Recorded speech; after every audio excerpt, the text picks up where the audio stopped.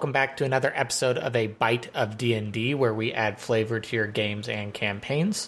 I am Micah, and as always, I have Zach sitting across the internet from me. How's it going, guys? And today, we're going to take a trip down into the Underdark and take a look at the Derro. Zach, what are the Derro? That is an excellent question. We're not sure. They're probably dwarves. I was about to say, they're probably dwarves. I'm not sure the Derro know what the Derro are. That's exactly where the problem lies. I think we can safely say that the most likely thing that a Derro is a degenerate dwarf. The kind of proposed history of the Derro is that they are part of the clans of dwarves that were captured by the Mind Flayers, and that the Durgar are the dwarves that escaped quickly-ish, and the Derro are the dwarves that took a longer time to escape and thereby lost more of their insanity, or their sanity. They could do with losing some of their insanity.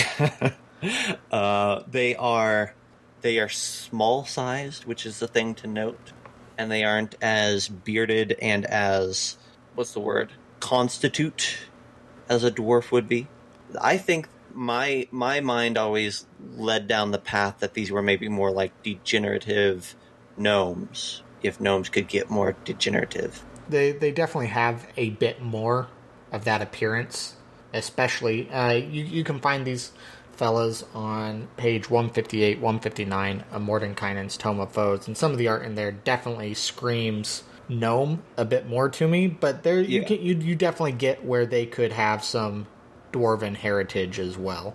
And I think that that's probably on purpose. Like, Wizards doesn't want us to know or be confident in the history, so if they did all their art to look exactly like evil dwarves, we'd all just assume they were evil dwarves, but it's off enough that we are left guessing, which is kind of the whole point. Well, if you do a bit of digging outside necessarily the monster manual, or I guess the Tome of Foes, you can see that part of what the goal was that the original, or at least they believe the original Derro that they worship as gods, Dorinka and Dinkarazan, their goal was to kind of make a new subset of dwarves that were more lithe, quicker, more agile than their brethren, and they were also seeking maybe a bit more magical power than the other dwarves. So you could almost say that maybe they had some selective breeding to try to reach that goal, similar to how orcs, when they are trying to create half-orcs oftentimes being leader in those tribes that we covered in a previous episode, kind of go out of their way to find things to improve their own traits. Right, absolutely. Yeah, they're just an interesting, lore-wise, they're interesting because we just don't know a lot. What about stat block-wise? What do we feel, what's interesting about them? We've got a CR 1/4 Derro, and then we've got a Derro Savant that's CR 3. What jumps out at you? I mean, the big thing is it's not particularly crazy, but they are a very low CR creature that has magic resistance, so advantage against saving throws from spells and magical effects. And then they aside from that, aren't particularly thrilling, just from a stat block perspective. I do find it interesting that, very similar to what we just talked about as far as wanting a more agile dwarf, dexterity is their highest stat, constitution coming in right behind, and everything else is pretty abysmal. Mental stats are not fantastic. Intelligence is fine, but wisdom is shot all to crap from the crazy stuff they've got going on inside their heads.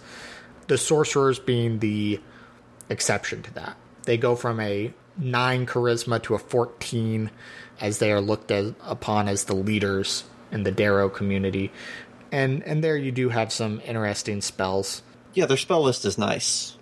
Lightning Bolt is a bit weird for me, being underground. Everything else looks great. Lightning Bolt's a bit weird, but in tiny caverns and stuff, that Lightning Bolt can do work punching a line down those hallways. Yeah. That's what I was thinking, is like looking at their spell list and thinking about encountering them in the Underdark. Burning Hands, Sleep, Invisibility, Spider Climb, Lightning Bolt. Like, you've got enough tools in your toolkit to make an interesting combat with these guys. My main concern with these guys, you kind of touched on, they're low CR. The interesting thing is magic resistance, which you're not going to be dealing with a ton anyways at low levels. And then they just go away. Like, there's really not a way to encounter these guys from tier 2 on.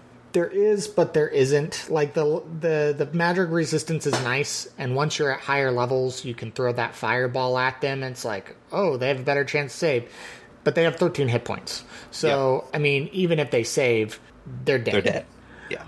They do note, however, that the Derro almost come across as pitiable creatures, especially if you find them in small groups or alone, and that they are smart enough to grovel at the feet of those that they deem more powerful. But they also, just part of their culture is they will look for a moment to backstab you and gain the upper hand at any opportunity. That's how, based on their own lore, Dorinka got away from the Mind Flayers or whatever enemy they happened to need to be riled up against by betraying his brother Dinkarazan, who was then captured and imprisoned and tortured in the Abyss. So they will gladly grovel at your feet and then stab you in the back as soon as they find an opportunity. But if you find them in a horde, they will chase you down like the insane little... I don't have anything to compare these two, but they will chase you down like the little nutbags they are. Yeah. I wonder, to me, it almost feels like, and maybe I'm wrong, but it almost feels like they're not meant to be combatants for the most part. Like, how they're designed, how they're put up in the book. It almost feels like they're not meant to be a serious combat threat. I mean, look for example, at the CR1 quarter Derro. I mean, first off, CR1 quarter anything is absolute garbage. But, like, so they have this hooked spear, and it does 1d6. That's it. There's no adds to that. And like you said, 13 hit points, 13 armor. Like, you're going to hit these almost every time, and almost every time you hit them, you're going to come close to killing them. And they're not doing much damage to you. So it almost feels like they're designed a little bit like the flumps in the monster manual, as kind of like, hey, these are a monster, but really, you're not supposed to fight them. I would disagree there. I think they're certainly meant to be fought. And again, I think the terror comes from them coming in hordes. Well, I don't think the hook spear on its own as a damage source is all that scary. You throw a big group of these against some people who are maybe level 3, level 4, and with that hook spear, they can choose to deal no damage on a hit and knock the target prone instead, and suddenly you catch someone out in these caves where they can't see as well, where these guys have their superior dark vision. They trip someone up with that first attack, and then the rest of them all just gang up, stabbing in with advantage. And you can still get some work as they ambush you throughout the caverns. I don't necessarily think they're going to fight you head on. I think these are definitely a guerrilla warfare, use their vision in the caves to their advantage sort of creature. Especially when you get into the Derro Savant. Again, lightning bolts down small cavern corridors is not a fun time.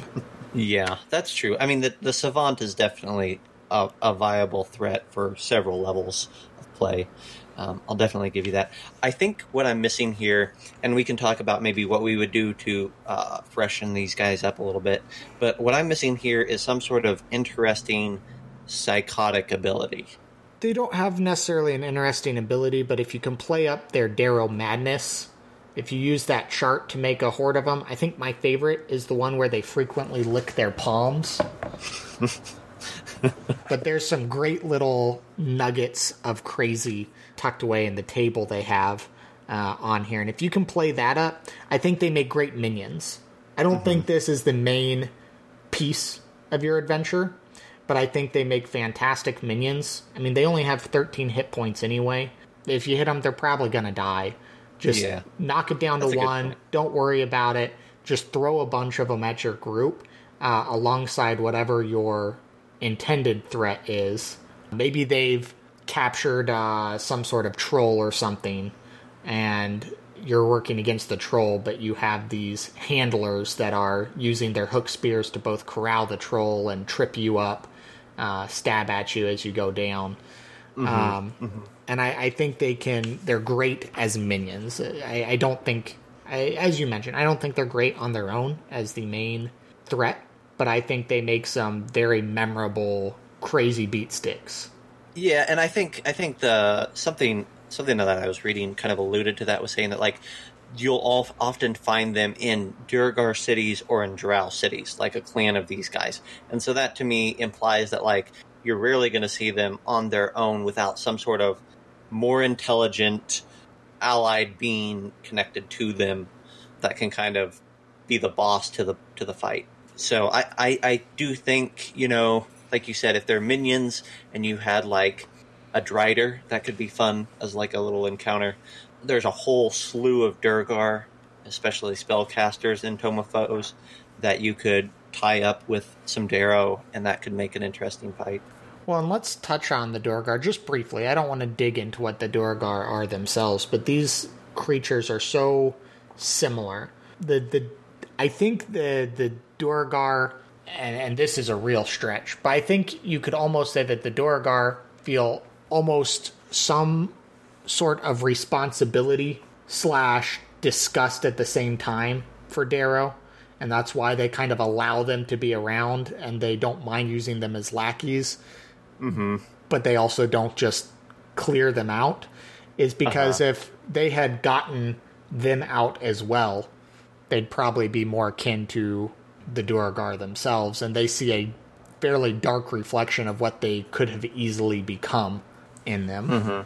Well, and I think that everything, it seems to me, that in the Underdark, everything is trying to enslave or to get out of slavery. And I think that the Durgar, at least in my mind, and again, my lore, my Forgotten Realms lore is probably different than true Forgotten Realms lore, but in my mind, like, the Durgar would be thrilled with the prospect of having a clan of Derro that they could kind of use to do their bidding and manipulate their paranoia to the Durgar's ends. The Durgar are all about, you know, wiping out, defeating all of their dwarves, and I think that probably they see Derro as since they see them as not a threat, it's like, well, we'll kill them last and use them until they have no further use. Yeah, I think that's a fair assessment of the dark mentality of Underdark life. Yeah. I mean, the Durgar, there's a saying somewhere, I think something about, like, the Durgar, the drow of the dwarves, but, like, 66% less evil. Everything is, in the Underdark, is like the drow in that respect. So if you kind of understand how the drow work, you kind of understand how the Underdark works, I think, in part. I agree. I think the big thing, and why I especially enjoyed looking at these guys, is specifically because the drow, when you are in the Underdark, feel like tend to steal the spotlight quite a bit. They're definitely the spotlight, might not be the right word considering their sensitivity, but you know, they are definitely the most popular, I would say, Underdark creature, and you definitely tend to see them, at least I see them, pop up more than anything else. So having a few more things in your back pocket that you can throw out in those situations is always nice. And you know how I feel about drow and low CR drow in particular. Yes. And the Derro kind of let us have some breathing room before we have to throw drow into the mix. So I want to talk about just a couple things I would change on these guys that I think would make them more interesting without necessarily changing what they are. And that is that the Durgar, or not the Durgar, the Derro casters have the ability to cast Spider Climb. I really like the idea of just removing that as a spell they cast, replace it with something else, and just give all of them the ability to Spider Climb, or at least give them a climbing speed for rocky, mountainous surfaces in general. Cool. Because I think it's way creepier when, instead of running down the tunnel you just see this wave of these little creatures looking at you from the ceiling as they crawl around the corner, drop on you from up above. So I think if I were to do anything with these guys, I think if I were to introduce them in my game, they all just have the ability, they all just have a climbing speed innately. Because I think even though it doesn't change their physical stats or anything like that, it just gives off a completely different vibe when you come across them. That's interesting. I completely agree. I have a couple of thoughts here. The first one is in Greyhawk setting, I think, the Derro are a mixture of humans and dwarves. And I think that there's not a whole lot of humans in the Underdark. So I think that's just an interesting idea to explore, and maybe that there are, if maybe there's the Drow are doing some weird interspecies breeding with the Durgar and human slaves. I think that could be a fascinating bit. But the main thing that I like is that they talk about how Derro steer towards sorceress origins. Mm-hmm. They are prevalent within their society. And to me, the sorceress origins or the sorcery bloodlines are all about, I'll use the word mutations within an individual. You have the draconic bloodline, you have the wild magic. It's all these like abnormalities being made manifest in a creature. So I guess my encouragement would be to explore that avenue of the Derro sorceress origin and say, okay, what weird things pop up in a Derro society? I think that there was some Dragon Magazine articles that talked about like multi-armed Derro mutants. To me, that's like, you talked about like a spider climb, like Derros that manifest spider-like traits could be interesting. Yeah, some sort of spider sorcery, obviously, especially if they're tied to Loth or the Drow. Right. What I was about to say is we mentioned our dislike for low CR Drow earlier. If Derro are kind of your introductory into the Underdark, having the multi-arms, the spider climb and stuff is a great way to tie in their relationship to the Drow and working so close to Loth and her other followers. Maybe the ones tied more closely to the Dorogar have other traits. Maybe instead of spider climb, they have the ability to go invisible, similar to what the Dorogar have. I mean, there's different ways you can mix it up depending on who the Derro are working for in the Underdark. Maybe they've acquired some of the traits from those captors. Exactly. And I also think that Dorogar, you mentioned, they're a good introductory. I think that they're also a good introductory to an adventure because their insanity allows them to give the party hooks or give the party hints or clues without the party having any ability to gain too much knowledge, see too far ahead, question too thoroughly, and figure out what's going on before you intend for them to. If you throw Derro at them, like the Derro are only going to say what the Derro are going to say. Like, their minds are a jumbled mess. And I think that that's always, having a creature like that is always handy to have to kind of helps guide the flow of an adventure at the pace that you want it to go. I want to touch on one more thing with their madness before I feel like I'm ready to wrap this up. Sure. And this maybe provides or gives them too much weight. But you mentioned that a Derro's only going to say what a Derro's going to say because it's mad. It doesn't necessarily control that thought process, dropping hints and the like. And there's a line when you go to look at one of their gods, Dinkarazan, who is so mad that if you were to use a spell such as Detect Thoughts on him, you would also go mad. And I think it'd be interesting if you applied something similar to the Derro. Not a automatic sort of thing. Maybe you tie it to a save. Maybe it is automatic and they have short-term madness or long-term madness or some sort of quirk that manifests because of it. But looking into the mind of someone that is that broken, I think you can definitely make interesting for your party. I like forcing them, like if they try to interact with that mind, they have to make a con save or whatever it is, wisdom save, or they take on the effects of the spell Confusion. That'd be good. Like that. On a simpler side, if you don't want to like permanently mess them up, make them roll on the madness table in the Derro section of the book.